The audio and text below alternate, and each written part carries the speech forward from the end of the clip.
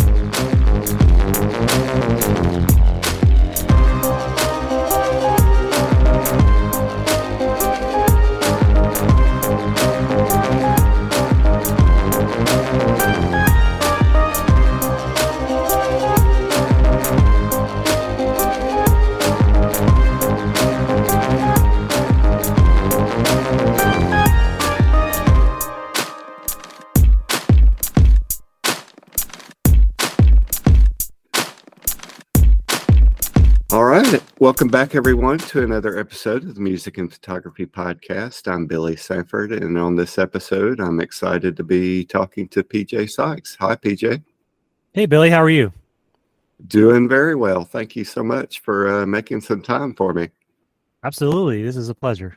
We were just chatting, and of course, having read through your bio, I suspect you have a healthy amount of experiences you can add to this discussion on both of these things, music and photography. Of course, you are a musician. You've played in several bands, concert photography. You're doing more video work these days. You like to DJ in your free time. Somewhere in the mix along that long journey, you also started up your own independent record label. And I want to talk to you about all of these things, but obviously a creative person with a lot of drive to create in a lot of different formats. So I thought maybe a fun, easy way to get into the conversation was to kind of ask about that creativity and maybe your earliest memories. Sort of, how did you get started down that creative path? Yeah, thank you for mentioning all that. Yeah, I got stories. I'm looking forward to seeing where you want to go with this.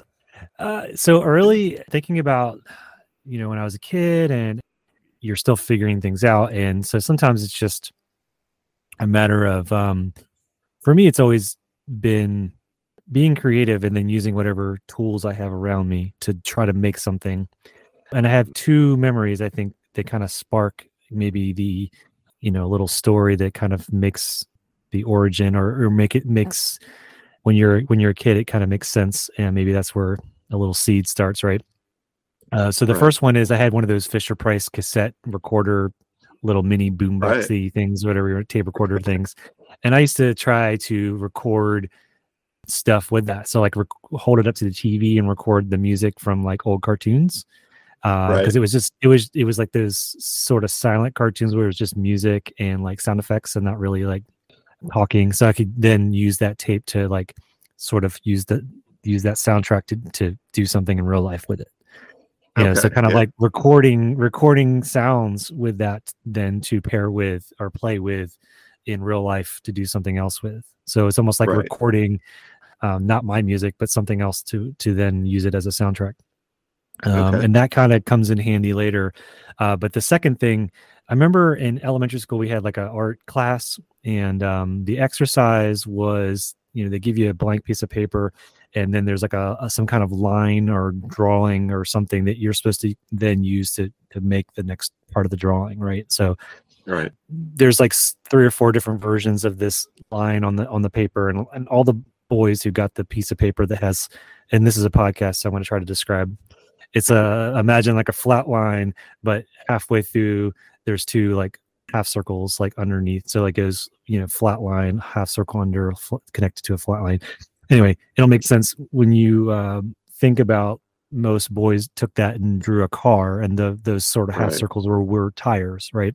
That's the bottom. That's the bottom line of a cartoon car. Well, I saw that and kind of turned it sideways and made that some goofy kids like buck teeth, and I was, like everybody else in the class was drawing a car or a house or whatever the thing, like most everybody would draw, and I turned it sideways and did this weird thing with it, and my art teacher recognized that creativity, and I remember that reinforcement to this day of like, oh, I thought then you look around, you're like, everyone drew a car. I guess I'm doing it wrong. And they kind of reinforced that, no, I think, this is great. You thought you thought about it differently, Right. So Well, that and so reinforcement sucks. yeah, that makes sense. So you've got an audio example there with the recording of the music and the visual example there with the drawing. Do you feel equally drawn as a form of creative expression, or do you feel equally drawn to the visual and the audio parts, or are you more drawn to one side or the other, I guess? Yeah, I don't know. I think music, made more sense to me. But pretty quickly I wanted to make video or, movies or special effects. I remember watching, like, I grew up on, the Muppets and those kind of things, and that kind of like those kind of bits and like silly things but half of it was a vaudeville trick that was made for the camera. Right. A lot of that kind of early comedy and those kind of things. But I also remember watching like the Benny Hill show reruns, and like they sped up the camera, or like, they threw a dummy into the air and that landed and they stopped the camera and put the real person there, like obvious things that you could replicate. So once I had seen those kind of visuals, and like, it was also, both those things are cued with music. They're heavily, they're music shows. They're like variety shows essentially. Right. And I wanted to, I got into Star Wars and stuff when it was the least cool thing ever. Star Wars was cool in the late 70s into the 80s, and then it became super not cool. That's when I was into it. And then it came back, and then now, it's, literally everywhere. You can't, but when I was super duper getting into it, it was like the least cool thing ever. And I was obsessed because I realized that it was kind of DIY. Like, they were making this stuff up. They were figuring out how to make these things. They had to reinvent the camera tricks and things like that to make them better. We have ILM because of that, and we have Skywalker Sound because of this. So those things started to connect with me in high school, and then I started making little movies for projects in high school with friends. So we made like Man of La Mancha, we made Troy, we made some of these other movies, and I would use those ideas from like watching the Muppets and Benny Hill and silly camera tricks. But to go back to the earlier example, I was using soundtracks and sound effects from the library on record and things, and I would tape them and then I would play them on a boombox, so that when we were filming, you would hear the soundtrack from, Indiana Jones when we were going into Troy, So, I was using all these components together. I think that's, music's always been my thing, I guess. But, I think putting all those things together made a lot of sense to me. And I guess I kind of started doing that earlier than I realized. And it's kind of a full circle moment now that I'm doing more video work, that I realized, oh, wow, I've been really kind of trying to do this for a long time. It just kind of makes it easier with the way technology is and the way cameras are and stuff. You can actually do those things a lot easier now than you could, they're reasonably, priced and things like that now. So storytelling, right, is a big part of all of this video, photography, music. And of course, in movies, or even in Benny Hill, with the yakety sax, or with Raiders of the Lost Ark and the March and all of this, the degree to which they're using this background music to kind of, they're telling the story and you're reacting to what's happening on the screen, but on some level, that music is also reinforcing how they want you to react to the story. Yeah, absolutely. I guess did you catch on to that early on, and do you use that in your own video work these days? Try to match the music with the video content, I guess. Absolutely. I went through symphonic band and marching band and those kind of things. And so I have a lot of education in that. And of course, a lot of it's playing stuff that's popular, which is going to be soundtrack things. But I was fortunate enough to be in a really good band program, and we had a good marching band program. And maybe it seems weird now that back in the early days of marching band, you basically marched out and played the fight song and maybe played a couple other songs and you marched back, or you did a parade. They weren't shows necessarily. And so by the time I was in marching band, they started becoming shows, which really resonated with me because it was storytelling, and it was visual, and it was performance, and it was musical. We did a World War II show. We did a baseball show, which was funny because it's usually the halftime show for the football team. Did all Right. these other things, but using music to tell a story as well as the visual of the marching band and those kind of things. All these things kind of played in to the idea of what I've been doing. So absolutely, when I started making music, it's definitely an influence. I was in an instrumental band for a long time called A New Dawn Fades, and I wouldn't say it's a themed album or like concept album or something like that, but there's definitely a story being told purposely in my mind on the one record that we did complete. Right. And I don't need to tell you what it's about, but it's definitely, yes, to answer your question, yes, it's a very intentional storytelling. And when you're a DJ or when you're sequencing music for a playlist or for your own record or any of those things, or putting a photo show together, all that stuff is intentional for me. It is storytelling. It's trying to get people to connect the dots between different emotions or feelings or things or vibes or whatever. So all of this stuff has been played out in different versions of my art and video and photo and music. Okay. And what instrument or instruments did you play in the symphonic band or marching band? I started on trumpet and then I moved to French horn. Okay.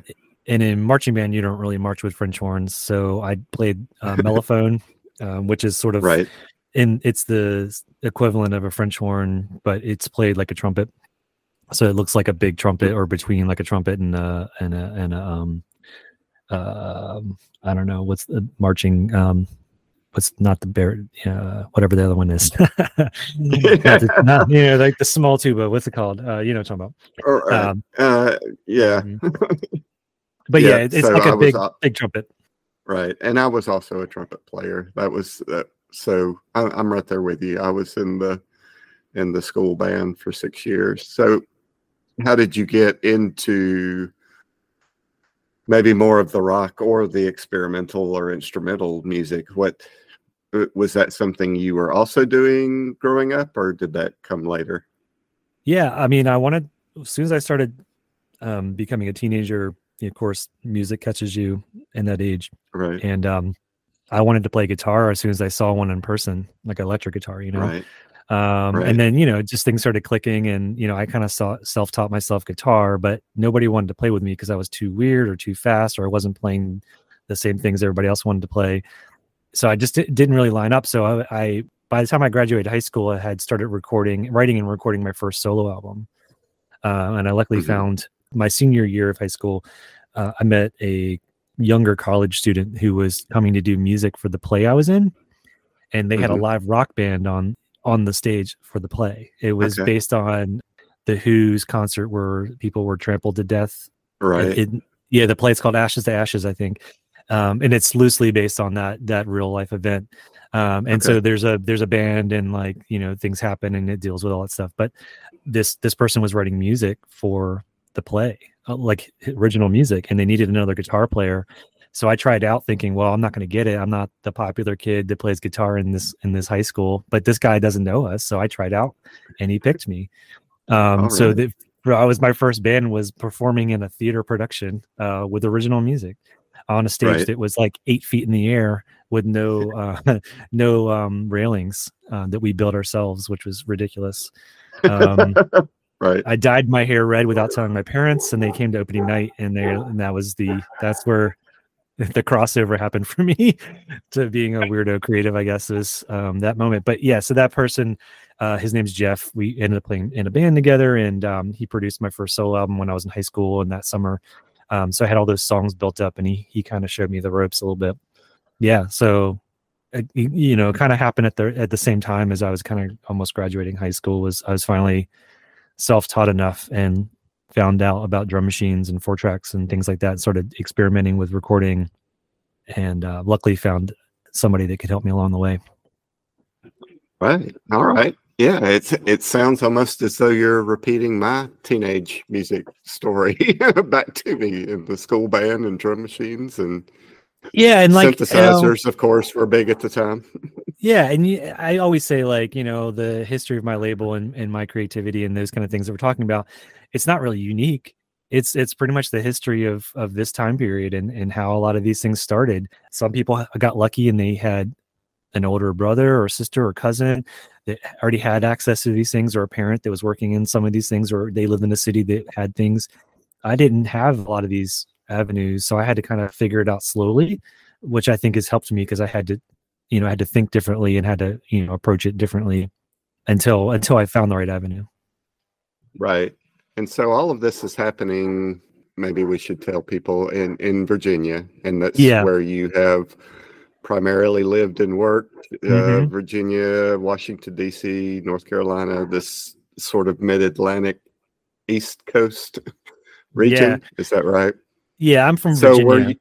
Were you just listening to, music on the radio, or that your friends were exposing you to, or were you checking out live music, and kind of what were you into in the early days, I guess, maybe that helped influence you?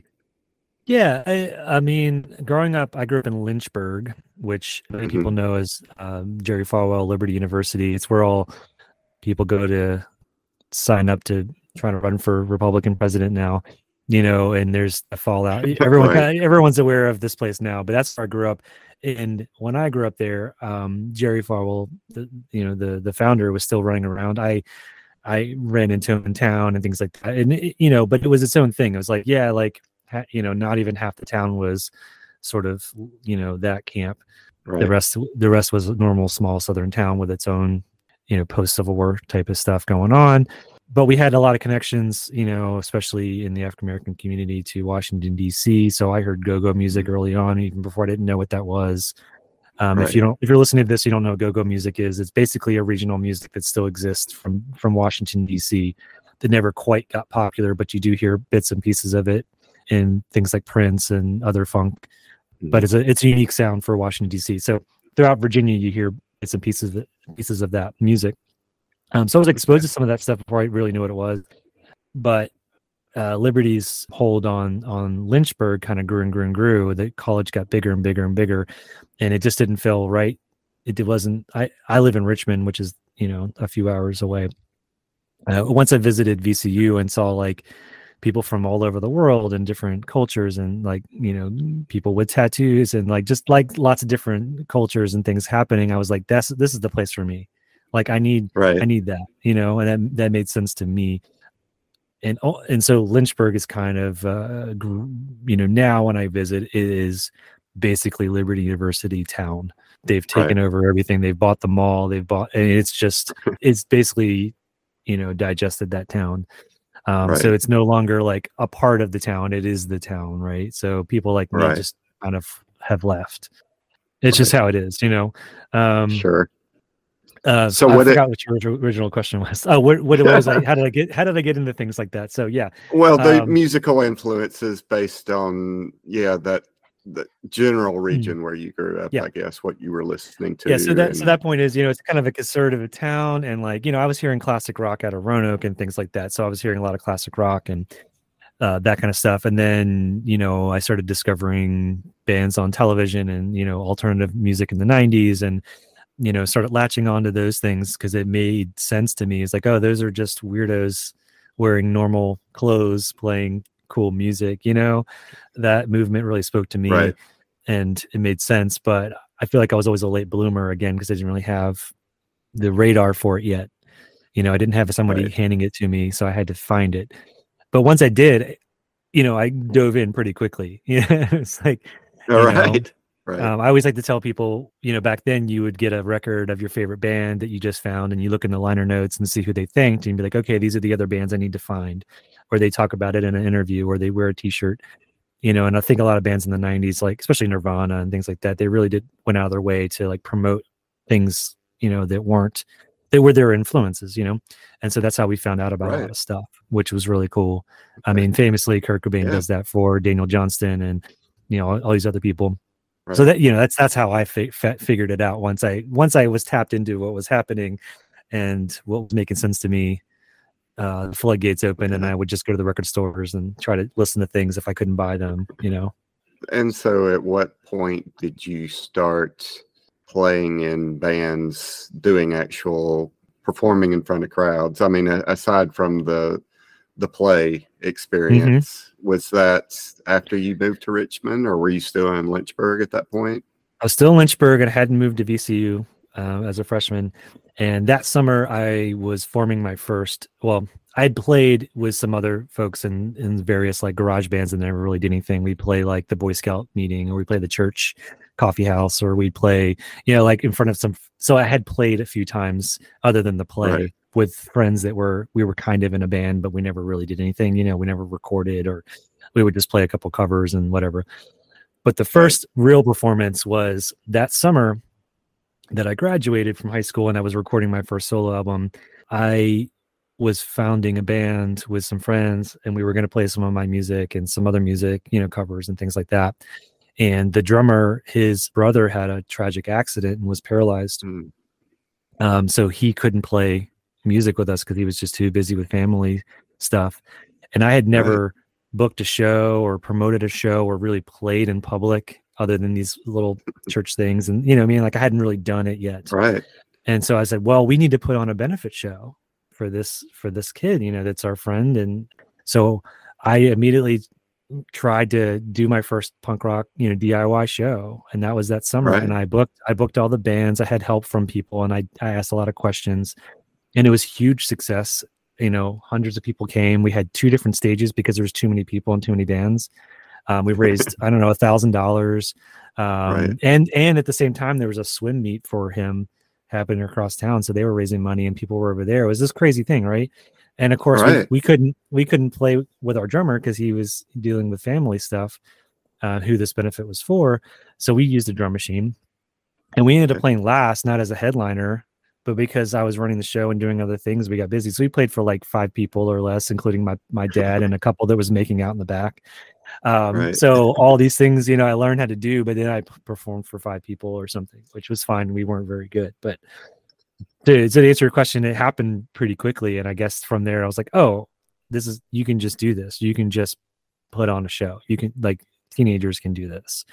With some adult help. You can't just book a bar or whatever without a little bit of help from adults at that point.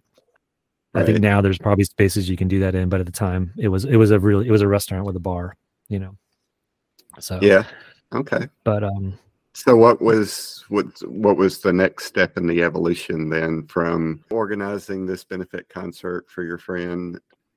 How does it get to the next step where you're actually traveling outside of a local venue or whatever, and actually doing shows in front of people that you don't know?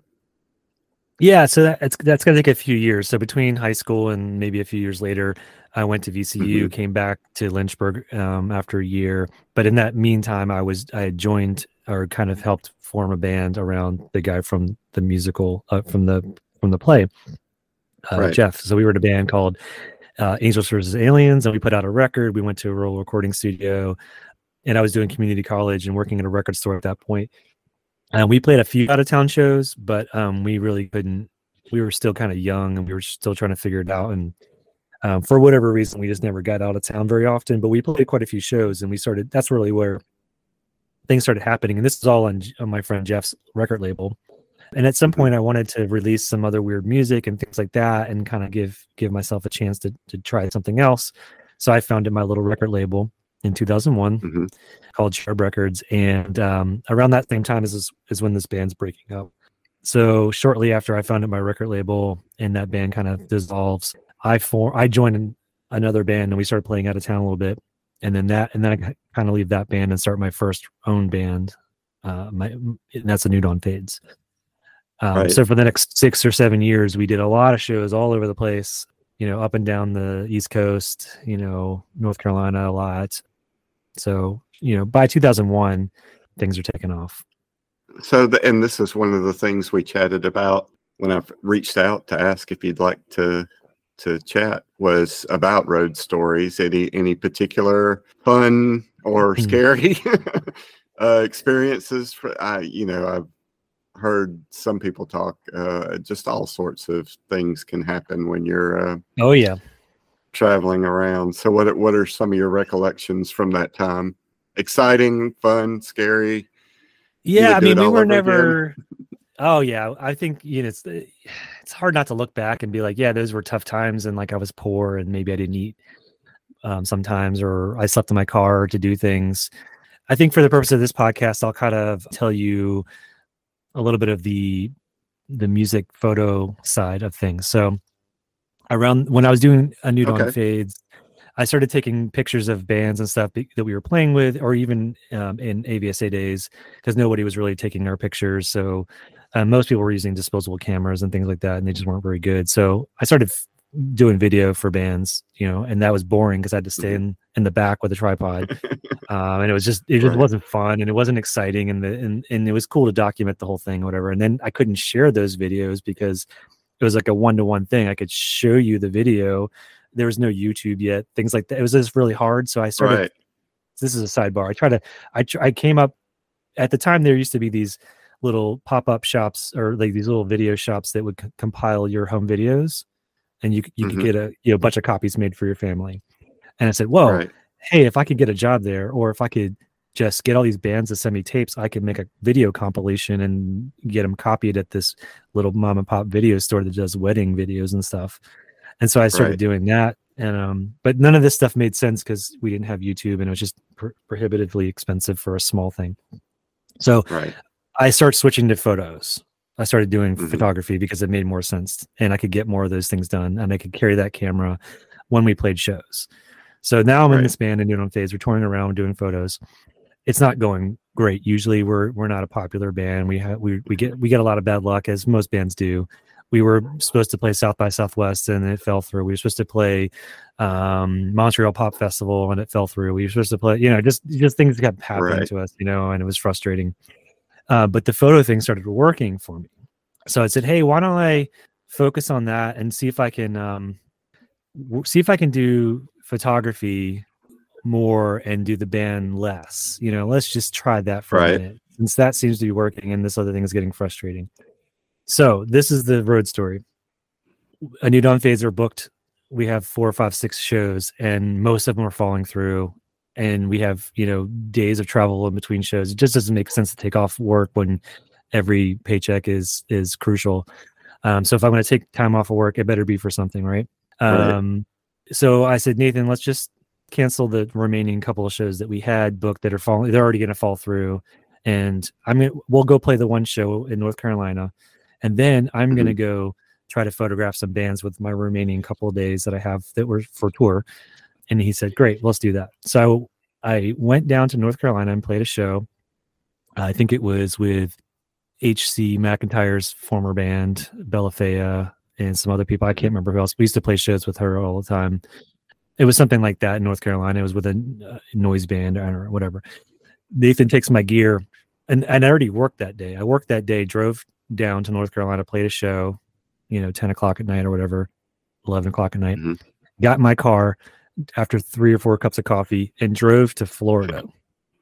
And I have like raisins and bagels and water in my car, and I have like $100 in cash total, to make it home and get gas and whatever else. I don't have any plan. But my friend, I had booked this band Q&U that was on Discord for a long time. I had booked them in Richmond, and I reached out to them and said, hey, you're playing some shows with Interpol down in Florida. I got some other friends that are down in Florida on tour. Can I get a photo pass? And they said, sure, come on down. So like, great. So I had two nights in a row with Q&U and Interpol. So I drove all the way to Florida with no plan. They know where to stay, just raisins and bagels and water to eat. And, Florida's a big state. So from Virginia to the border of Florida is a whole day of driving.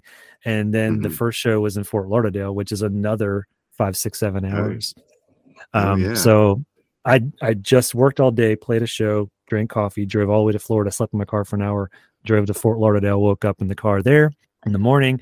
And I was like, all right, now what do I do for the next few hours till the show? And I never photographed a big show yet. Like I just done punk rock things and small venues and things. I don't know how this works. And now I've driven all this way and I have no money to get home if something really goes wrong. I guess I could ditch my car and buy a bus ticket. I don't know, So that's when I found out that the rule is first 3 songs, no flash. I'm like, did I just drive all the way down to Florida for 3 songs? Like, you know what I mean? I completely didn't know what I was doing, but I knew that I had to try.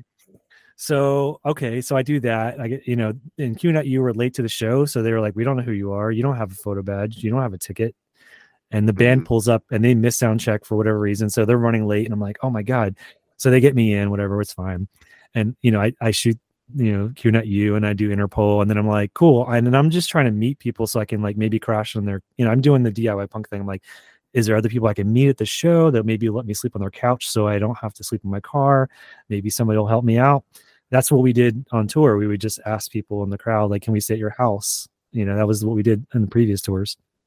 Right. And never really found anybody to put me up. So I just drove to a Publix grocery store and parked it under a tree and just fell asleep in the car. Okay. Yeah. So now I'm sleep deprived. I've driven for a whole day. I've played a show, and now I have to drive all the way to the other side of Florida to their next gig, and try to find that without any real maps or whatever, just using my little paper map. I go to that Right. show. The sidebar of that story is I'm sitting outside the venue. I'd seen an Iraq War protest that day, and I photographed that because it was like 1 year after the Iraq War started or something like that. Right. So that was cool. Just got to see that, and then I'm outside the venue waiting for the show to start, and people are trying to sell tickets or something like that. And for some reason at this venue, the tour buses had to park across the street from the opening of the venue, the front of the venue. There's no Right. side street or back lot or whatever for the buses. So this guy is wearing a button up, white pressed t-shirt, dress shirt tucked into jeans or something. And over top of the Right. dress shirt is a brand new Guns N' Roses Appetite for Destruction t-shirt that he just probably bought at the mall, like brand new, like Okay. no, it's like, and he's like looking for tickets or whatever. And he stops a guy walking in front of me that's wearing a suit. And this is the middle of Florida, right? Like this guy's wearing a suit. Hey, do you need any tickets or can I buy some tickets, whatever? And he's like, no, thanks, I'm good. And it was, the lead singer of Interpol, like the guy's wearing a suit in the middle of Florida, he's like he's got a, VIP badge or whatever on. Like this guy's just like, Right. so yeah, these little things that happen. And then, so that show went well. And I drove to a friend's house that I met on previous tour, stayed with that person. They fed me, thankfully. And then I drove to Savannah, Georgia, I think, and surprised some other friends' bands that were playing a house show. Somehow I found the address to this house show, which, and I just show up, and that guy fed Right. me and let me stay there, and we hung out. But so this is just like, I didn't know what I was doing, and I didn't know how to be a photographer. I Right. just tried all these things, slept in my car, got back. I slept in Savannah, and that's like 8 hours from Richmond, and I had to work that next day. And I called them, and I'm just like, look, I'm going to be late. And they're like, oh, what's wrong? I'm like, I'm in Georgia. Basically, since I left work the other day, I went straight to playing shows and photographing bands for 3. I haven't stopped since I left work. I haven't showered. Oh, wow. I've slept in my car. Like I drove Yeah. back, got a shower, and went to work that day. So I worked 2 shifts on the other end of that. Oh, wow. So that's how I, figured out how to be a photographer and a musician, all these creative things. Suffering Right. through trial and errors. And so there's your road story, I guess. The combination.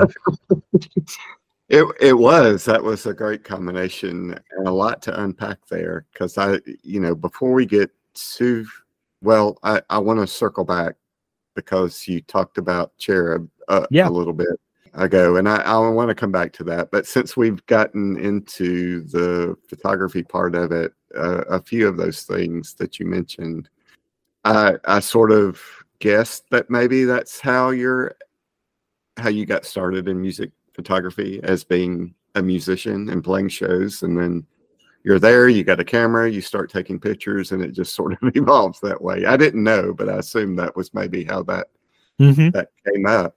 But sort of what was your, the 3 songs, No Flash, and maybe not everyone listening knows that. I have heard that before. And, concerts, as you mentioned, are challenging environments to shoot in, right? Poor lighting, maybe not the best angles you would love to have.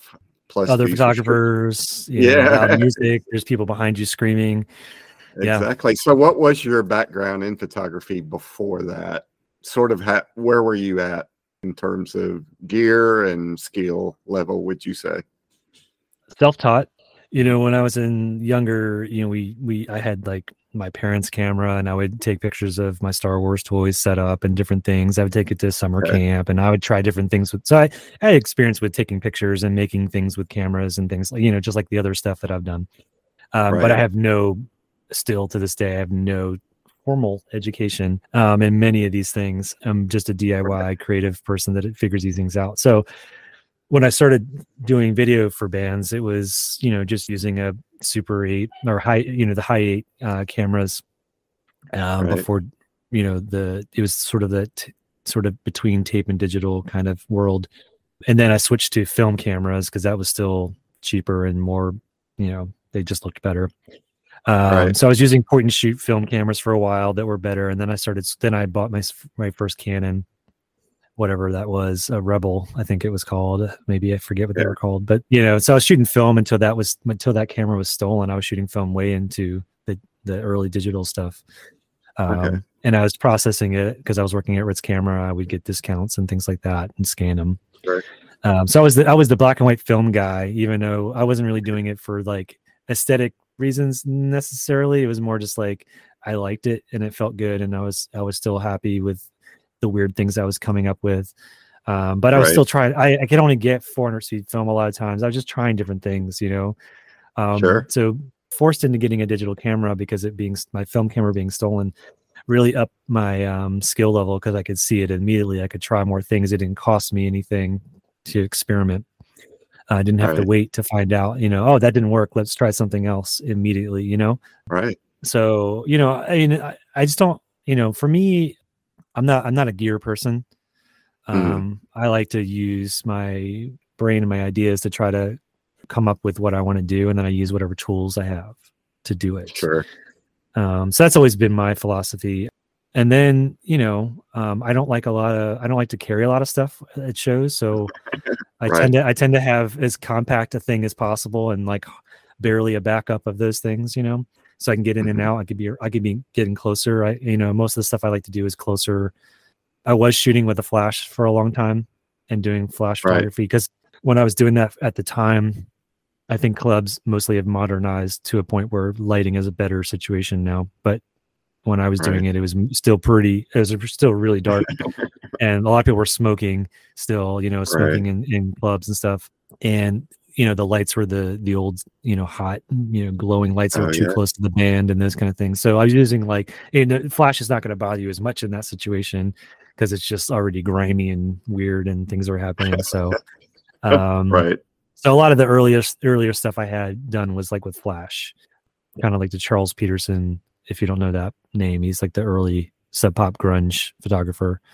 That kind of style of using the flash and then leaving it open for a while and getting smears and stuff like that, or using other people's flashes. I was doing that for a while.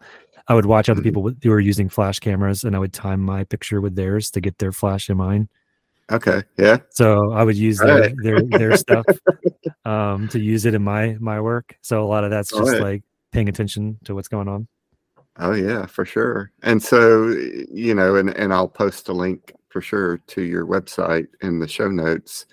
And just as you're going through there, of course, you've shot a lot of different artists, different type of artists, different venues. You've got a lot of that Charles Peterson type scenario look with the smaller venues and the high energy shows. But then you've got like Aziz Ansari, the Foo Fighters, Bob Mould, Iron and Wine, Arcade Fire, and you've had pictures in Rolling Stone and Spin and Time and the Washington Post, and that's just quite an impressive resume, in my humble opinion, anyway. Oh, thank you. Yeah, I appreciate it. Yeah. Any particular of those experiences that you've had to photograph live music or live performances in general, any of them that were either just because of the vibe of the show itself or because the event was particularly meaningful to you that stands out to you?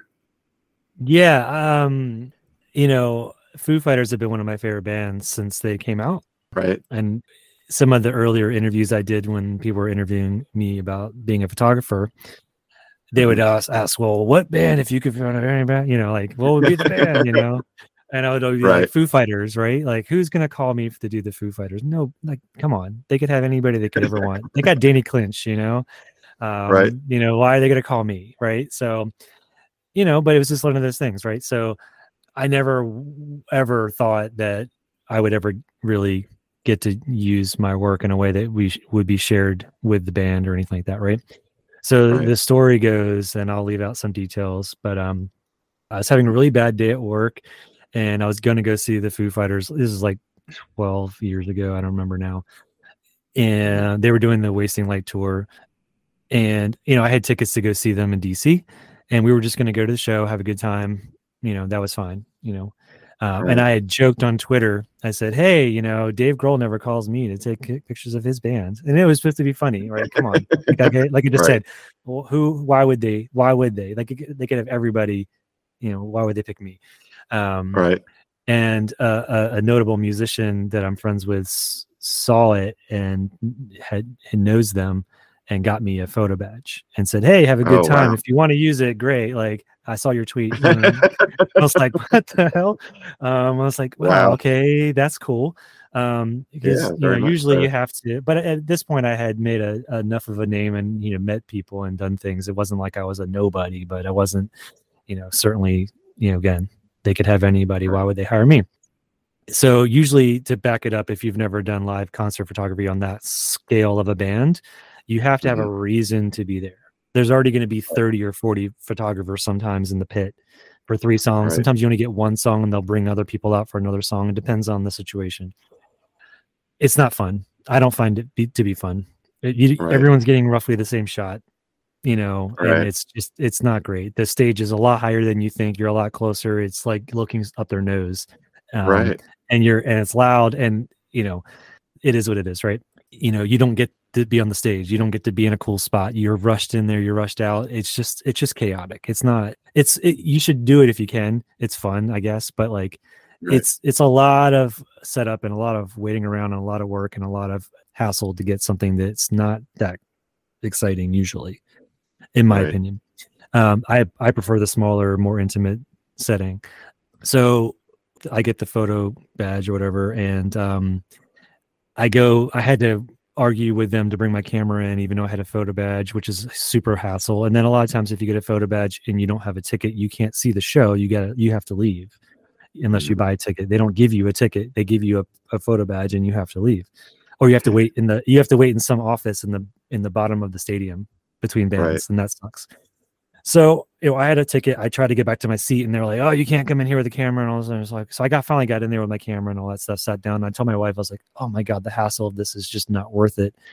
And she said, "My wife said, if you don't go photograph the Foo Fighters, I don't want to hear about it for the rest of our lives. Can you do that?" No, you're right. You're right. I better go do this. I will regret it. Right. So you're right. So I missed the next band basically to go back down there and get ready, because you have to go back and they bring you out into the pit, and everyone's back there. Like, when you have to basically sign your right away to the photo. If you take any pictures, you basically agree that they can use them if they want. And they, you kind of, you're in agreement that you are doing this work for a certain reason and that they have rights as well. You kind of just have to sign that away by doing this. And everybody knows it, and it sucks, but that's just how it works. The Beastie Boys one I signed one time, it said forever and ever in the universe, and outside of it was like crazy. It was like, they were thinking in the future, like if we use photos on Mars or something, that they could do that. It was, a tongue-in-cheek way of their legal thing or whatever. But anyway, they bring us out, and everyone's like, "Oh, we can't photograph the crowd. We can't do this. We can't do that." And no one's told me any rules. I haven't signed any contract, but I know that that's the rule, right? So the first thing that happens is Dave Grohl comes out. He runs right into the center stretch that goes into the crowd. He just runs out there. So you're not going to take a picture of the Foo Fighters without Dave Grohl. If you're not supposed to take a picture of the crowd, what are you supposed to do for the first 3 songs if he's out there for 1 song? Right? And most bands, if you notice, will be low light, or they won't be the full band, or they do all these weird things the first 3 songs if they don't want to be photographed. The Foo Fighters aren't really that way, but a lot of bands are. So anyway, I just turn my camera around, and you can see the photo. It's like Dave Grohl, like holding his hand up, and the whole, arena that you can see, which is like a third of the arena, is going nuts. They've been waiting months Right. for this night. They've been waiting all day. They waited through all these other bands. They've had a couple beers, and now it's the moment they've been waiting for months, right? That's the photo. I Right. took that picture and I said, well, I don't need anything else. I took some more pictures. I haven't looked at them in years. That's the photo. I put my camera away. Right. I didn't go back out. I went to my seat, and my wife said, did you get it? I'm like, I think so. I think I got a good shot. Enjoyed the show. That was it. I had no reason to publish them. I put it on Right. my website, and it was in a photo show. I don't know how this happened. Later, I think it was like two or 3 years, almost to the day of that concert, I'm going through Twitter, and I see my photo on Twitter. I'm like, how did that get up there? Someone must have found it on the website and used it. And I'm like, wait, it says Foo Fighters tour dates or something. And they used my Foo Fighters photo. Foo Fighters. Yeah, I don't know how it happened. I think what happened was there was a promoter in Africa when they went there, and maybe they used it. Mm-hmm. And then the Foo Fighters used it. And anyway, so that's kind of the weird story of like the goal, when you asked like what's the biggest band or what do you want to photograph, was the Foo Fighters. Now it kind of messed me up because it was like that was the unachievable goal that I like to have.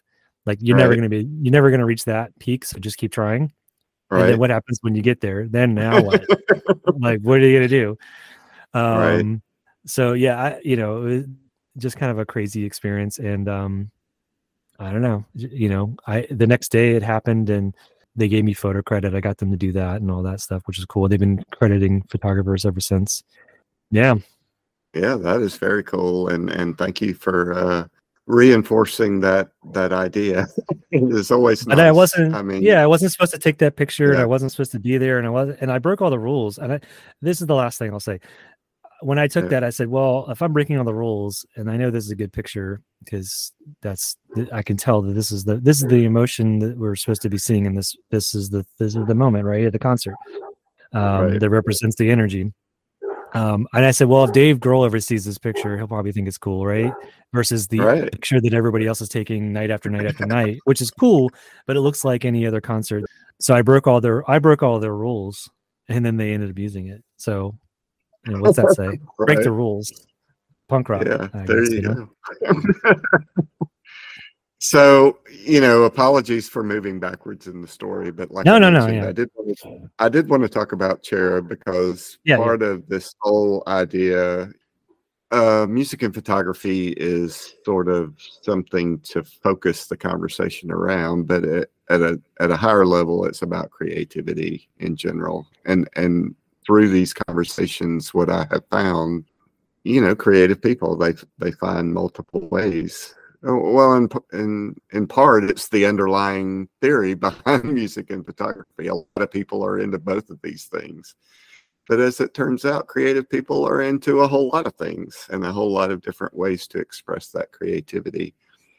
And as it applies to music or photography specifically, if there is something they want to try or something they want to do, but there isn't an easy or maybe not even an easy way, maybe the thing just doesn't exist at all, a camera or an emulsion or something like that, they create it themselves, right? Right. To use it. And so that's sort of a little bit made me think of someone who is a musician. They want to release music. And so why not create your own record label, right?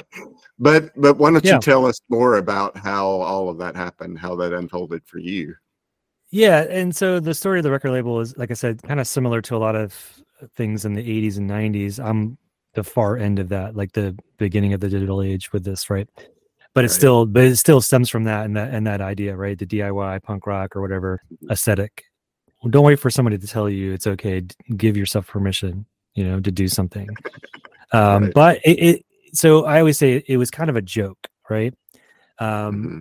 Hey, newspaper, write about my band. Doesn't sound as cool as, hey, I'm PJ from Cherub Records. I have this band and we're putting a record out and da. It's the same dude. Like it doesn't, but you gave yourself that authority to say, no, we're doing this. It means this much to us. And early on, that's the approach to it. It was just a way to like put something on the back to kind of keep multiple things together that weren't exactly the same project, right? Mm-hmm. So, friends, bands, weird side projects, put it all together, and that way, over time, it tells a longer story, connects all these ideas together. And so Cherub is basically just a group of friends and related things. So Right. if you enter from the solo record I made during the pandemic, Fuzz, great. There's a whole bunch of stuff you missed from 20 years ago. Maybe you care about it, maybe you don't, but Right. there it is. It's easy to see. It's connected. If you care about those things, maybe there's something there for you. Maybe there's not. If you enter from finding one of those old records, well, I did some new stuff and I'm going to be doing those other things, right?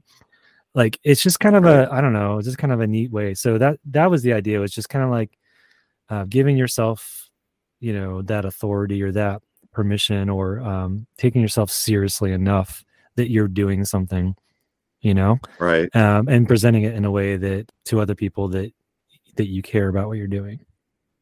Yeah. That's all it is. Well, so beyond, the gratification that you get as a musician playing and promoting your own music, or as a photographer, seeing an image you took, used widely across the world. I mean, that's incredibly gratifying. Kind of what is I'm sure also gratifying, but kind of is there any difference when you get to, for example, for one of your friends in a musical project that you're not playing music in, but you're getting the opportunity to promote that out to other people for your friend? Yeah. Kind of how is that experience like for you, I guess? Yeah. I mean, not everybody wants to do all the things, or they don't know how to do it, or they need help, or they just don't want to do it, whatever it is, Right. I find that I like doing it, and that's kind of why I was doing some of those things for myself. Or I couldn't find somebody to do it, or I was like, well, it's just easier if I do it, or I like having control over my own work. Right. I think that's just the nature of it. So, yeah, all of these things, like, I know that some of these things, are more exciting, or more, they see, like I said, you can see that picture all over the place, or you can hear this record nowhere. It's funny because the music stuff takes a lot longer to make. Often it costs more money, takes a lot more hours, takes a lot more different skills than taking one picture for 1 second and putting it on the internet, right? I mean, yeah, there's a lot of years of skill and things that come with that, of course. Being in the right place, working, networking, getting all those things, that takes a lot of time, but it applies to many, many, many, many, many images instead of just one, versus making a record that takes, this many hours of playing the material and writing it and then recording it, and then I don't know. I get satisfaction from all that stuff, especially from helping other people. I'm more of a person that likes to show you how to do it so you can do it yourself, and encourage you to start your own thing. I think that's the most enjoyable part. Like, I'm not trying to hide any secrets. Like, I had to figure it out. I want to give you the shortcut so you don't waste all the time that I wasted. You can do your craft and get to the point with this other stuff, Yeah. So helping people put their stuff out, and then kind of telling them how a good way to try doing it themselves, or encouraging them, is really rewarding. Sure. And one of the other cool things I thought about the Cherub website was the archive section, where you've got like all of the old show posters that really do have that aesthetic of what people would probably be imagining in their mind. Were you the artistic force behind all of that, or much of that, over the years? Sometimes, yeah. I mean, I make the flyers if I have to, and somebody else can do them, or we'd have somebody else do them, or somebody else made them for a show we played on, and I would always try to take the poster, or digital poster, and archive it. And part of that, part of the Cherub record story is telling the longer story, as I mentioned earlier, right? And part of that's through the archive that you're mentioning. So who cares about A Nude on Fades or whatever band I'm in? Most people don't. Like, frankly, they just don't. I'm like, well, more, people know me well more for my music photography and other things, not my personal music. But, playing shows, most of those flyers are places that have closed. And and those bands, some of them went on to do things, some of them didn't, or those members from those bands went on to. So to me, that's telling a longer history, especially of this area of Virginia, and nearby cities, of what was happening during that time period, and it's important to archive that for that reason, for that reason, for telling the story of what happened in the last 20 years in Virginia, not my story, the story, right? So it's like, oh, these are all the, like, somebody's going to write a book about something, right? And they're going to be needing materials, and they're going to find it on my website. That's the whole point. Right. I'm writing a book about Charlottesville. Here's this flyer that we just found, and it has this information I've been looking for. Great. You know, it's like that's the reason for the archive. It's more for that, seriously, than it is to show you that I played a bunch of shows and we made some stupid posters. Some of them are good, some of them are bad. You know, it's cool. It looks, you know, I like that part of it too. But really, the idea is that sharing of information and archiving of a larger network of things that are happening. And, you know, you always look back at these shows and you go like, well, we played a show with that person. Wow, look who they are now. Or, you know, they're doing a movie, or they're in a bigger band, or they're now a doctor, or they're a chef, or whatever it is they do, you know, but we played a show with them at this tiny place and we had a good time that night, you know. And that happens all over. It's not unique to what I'm doing. It's just I'm capturing my little slice of it and trying to share it. And I've donated a lot of flyers and things like that, extra flyers and things to the Valentine Museum here in Richmond, which is like a Richmond history museum, and things like that, so that people can find them later. Because I think that's part of the importance of doing this label for me. It's an archive label. It's archiving this experience of my work and my friend's work and everything else around it. So part of the record label is giving this material away online and making sure it's categorized in a museum or something for anybody else to use for whatever reason later. Right. Well, and like you said, it's just another aspect of storytelling, right? That's one of these common themes that go through all of these topics, really. Yes. Yeah. And that's what I've ultimately come down to. And that's what I'm interested in. And I'm partaking. I'm an active participant in this story right now, but sometimes I'm not. Like, you know, I'm taking a break or I'm doing this other thing. But things are still happening around me and are part of these things like Cherub Records or the bands that I've been photographing or whatever. And every once in a while you get to do something bigger and it ends up in a bigger spot, but most of it's in that small to medium range, you know? Right. Okay. Well, and so just, you know, for anybody who might be curious about the lineup, is there any, would you point them to the compilation, the 20-year compilation, or to one of the bands in particular, or your own album Fuzz that you mentioned? What if you were just going to throw one thing out there for people to kind of jump in and get a small taste, where would you point them? I mean, if you're listening to this podcast and you're interested in the weird creative things I've been talking about, I mean, go to my solo record. I'm not just saying that because I think that would just make the most sense. I made a solo record when we were all stuck at home in 2020, and it, you know, it deals with a lot of those issues. And me living in Richmond, we had months of daily protest over the George Floyd murder, and you know, the Richmond monuments eventually came down. If you're not aware, you know, we had a projector of George Floyd's face was projected onto the former Confederate monument, and that was on the cover of National Geographic. So that was happening at the same time as the pandemic was unraveling, and we were all stuck at home in the place that I live. So this record kind of deals with some of those things. So if you want to catch up on, you know, and I recorded it all here in this room that I'm talking to you from in my house. So it's, you know, it's, I think that's a good place to start if you've been enjoying this conversation. And, you know, if that floats your boat, it's, you know, it's called Fuzz. It's kind of, you know, heavier melodic stuff in the vein of Husker Du, Bob Mould, kind of that kind of punk rock stuff. After that, the 20th anniversary comp is a good place. And that has a lot of like archive stuff. The 15-year anniversary comp has a little bit more of stuff that was kind of already out there and was just collected there. The 20th anniversary is more of a deep archive of things that maybe weren't out there. So they're like just hiding out. So maybe go back to the 15th and kind of sample a bunch of different bands and stuff like that. It'll give you a better picture of the when Cherub was at its most active. Right. Okay. And so, you know, we talked a little bit about the video work, and some of the photography and the music stuff we've talked to up till now has been not as recent. The video stuff is what you're more focused on more recently. Is that right? Yeah, for the last 2 years, I've been the videographer at Richmond Ballet, which is a regional Okay. ballet company, but it's a pretty esteemed company.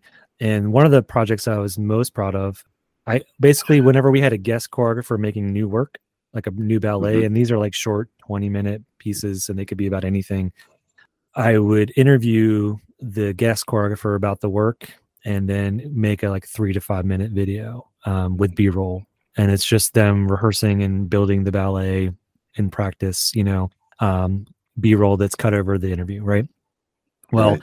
when I got hired on, that was what they were asking me to do, and I was like, well, we need to try to push the boundaries a little bit of the storytelling, and in this last past year's season. The first one was about the new artistic director and how he moved from China and then he moved from Tulsa to Virginia and all these things, and like it was about building community and meeting people in Richmond. So I got to tell a little bit more of his background story with some other things that weren't just ballet, right?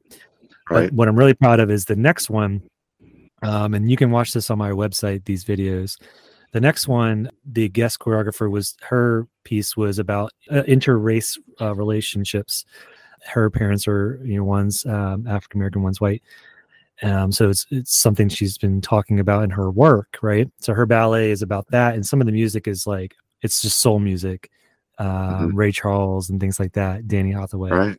So it's like this cool soul music with ballet dancing, and she mixes Oh, hip hop wow. moves in there. She does a lot of hip hop dancing and stuff, so she mixes that in. So it's just a really cool thing. And I said, well, you're talking about this stuff. You realize that the Lovings are from Virginia. I mean, Lovings versus Virginia is the court case that went to Supreme Court and gave us the right to marry different races.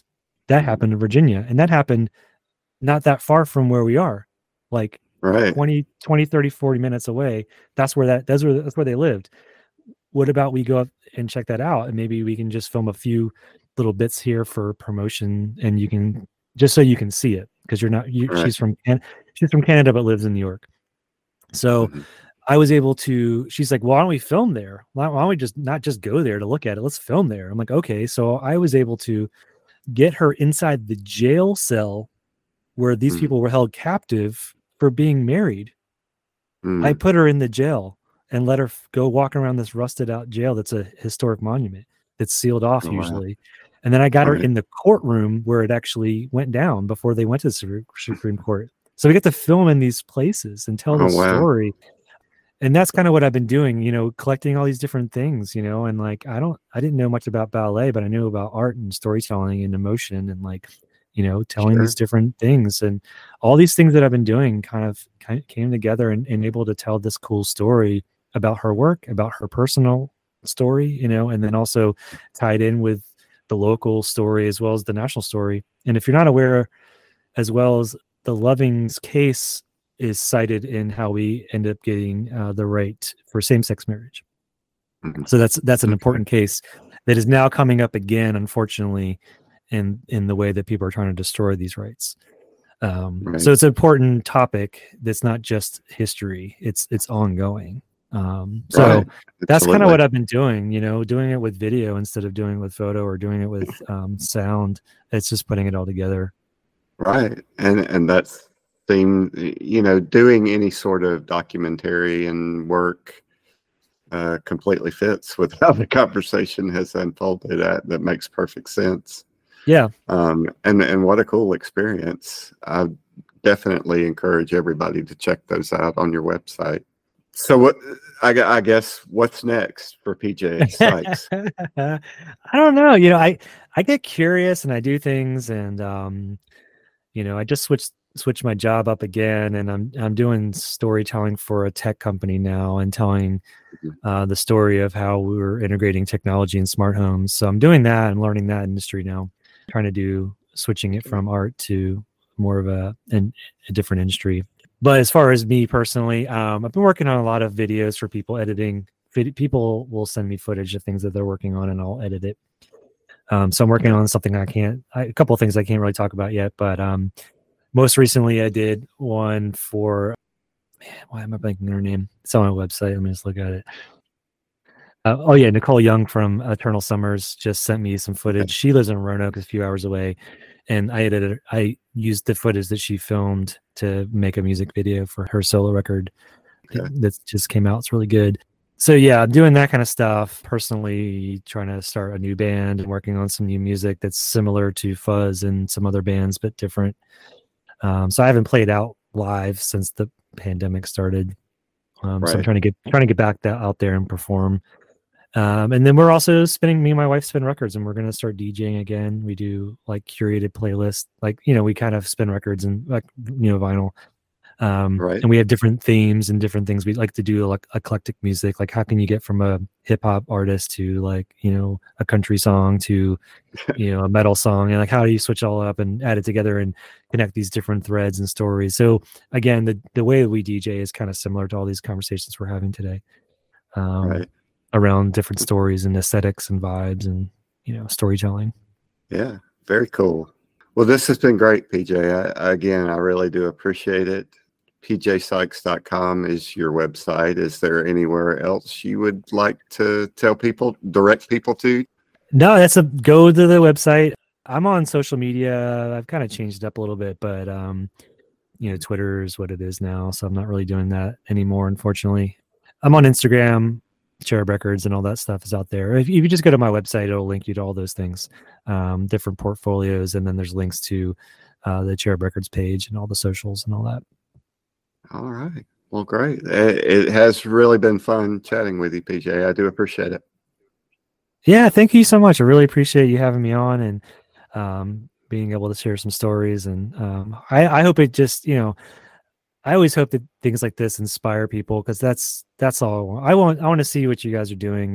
Like I listen to these things all the time, and that's what gets me going. Is other people, talking about what they're doing and their struggles and their creativity, and just do it. Just go do something. Make something. Don't wait for people to give you permission. Don't wait for the right tool or the right camera or the right guitar, whatever, a keyboard. Just make something. Try something. Do it. I give you permission. Right. How about that? Yeah, awesome advice to end on. Thanks, PJ. Thank you, Billy. I want to thank PJ Sykes again for coming to talk about his creative journey and DIY approach. I hope you found the conversation as inspirational as I did. Please do check out his website, and if there's anything you've been putting off, take this opportunity to go create.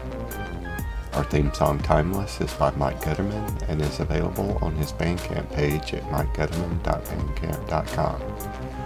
Thanks to the team over at Sunny16 for hosting the feed. You can get in touch with them at sunny16presents@gmail.com.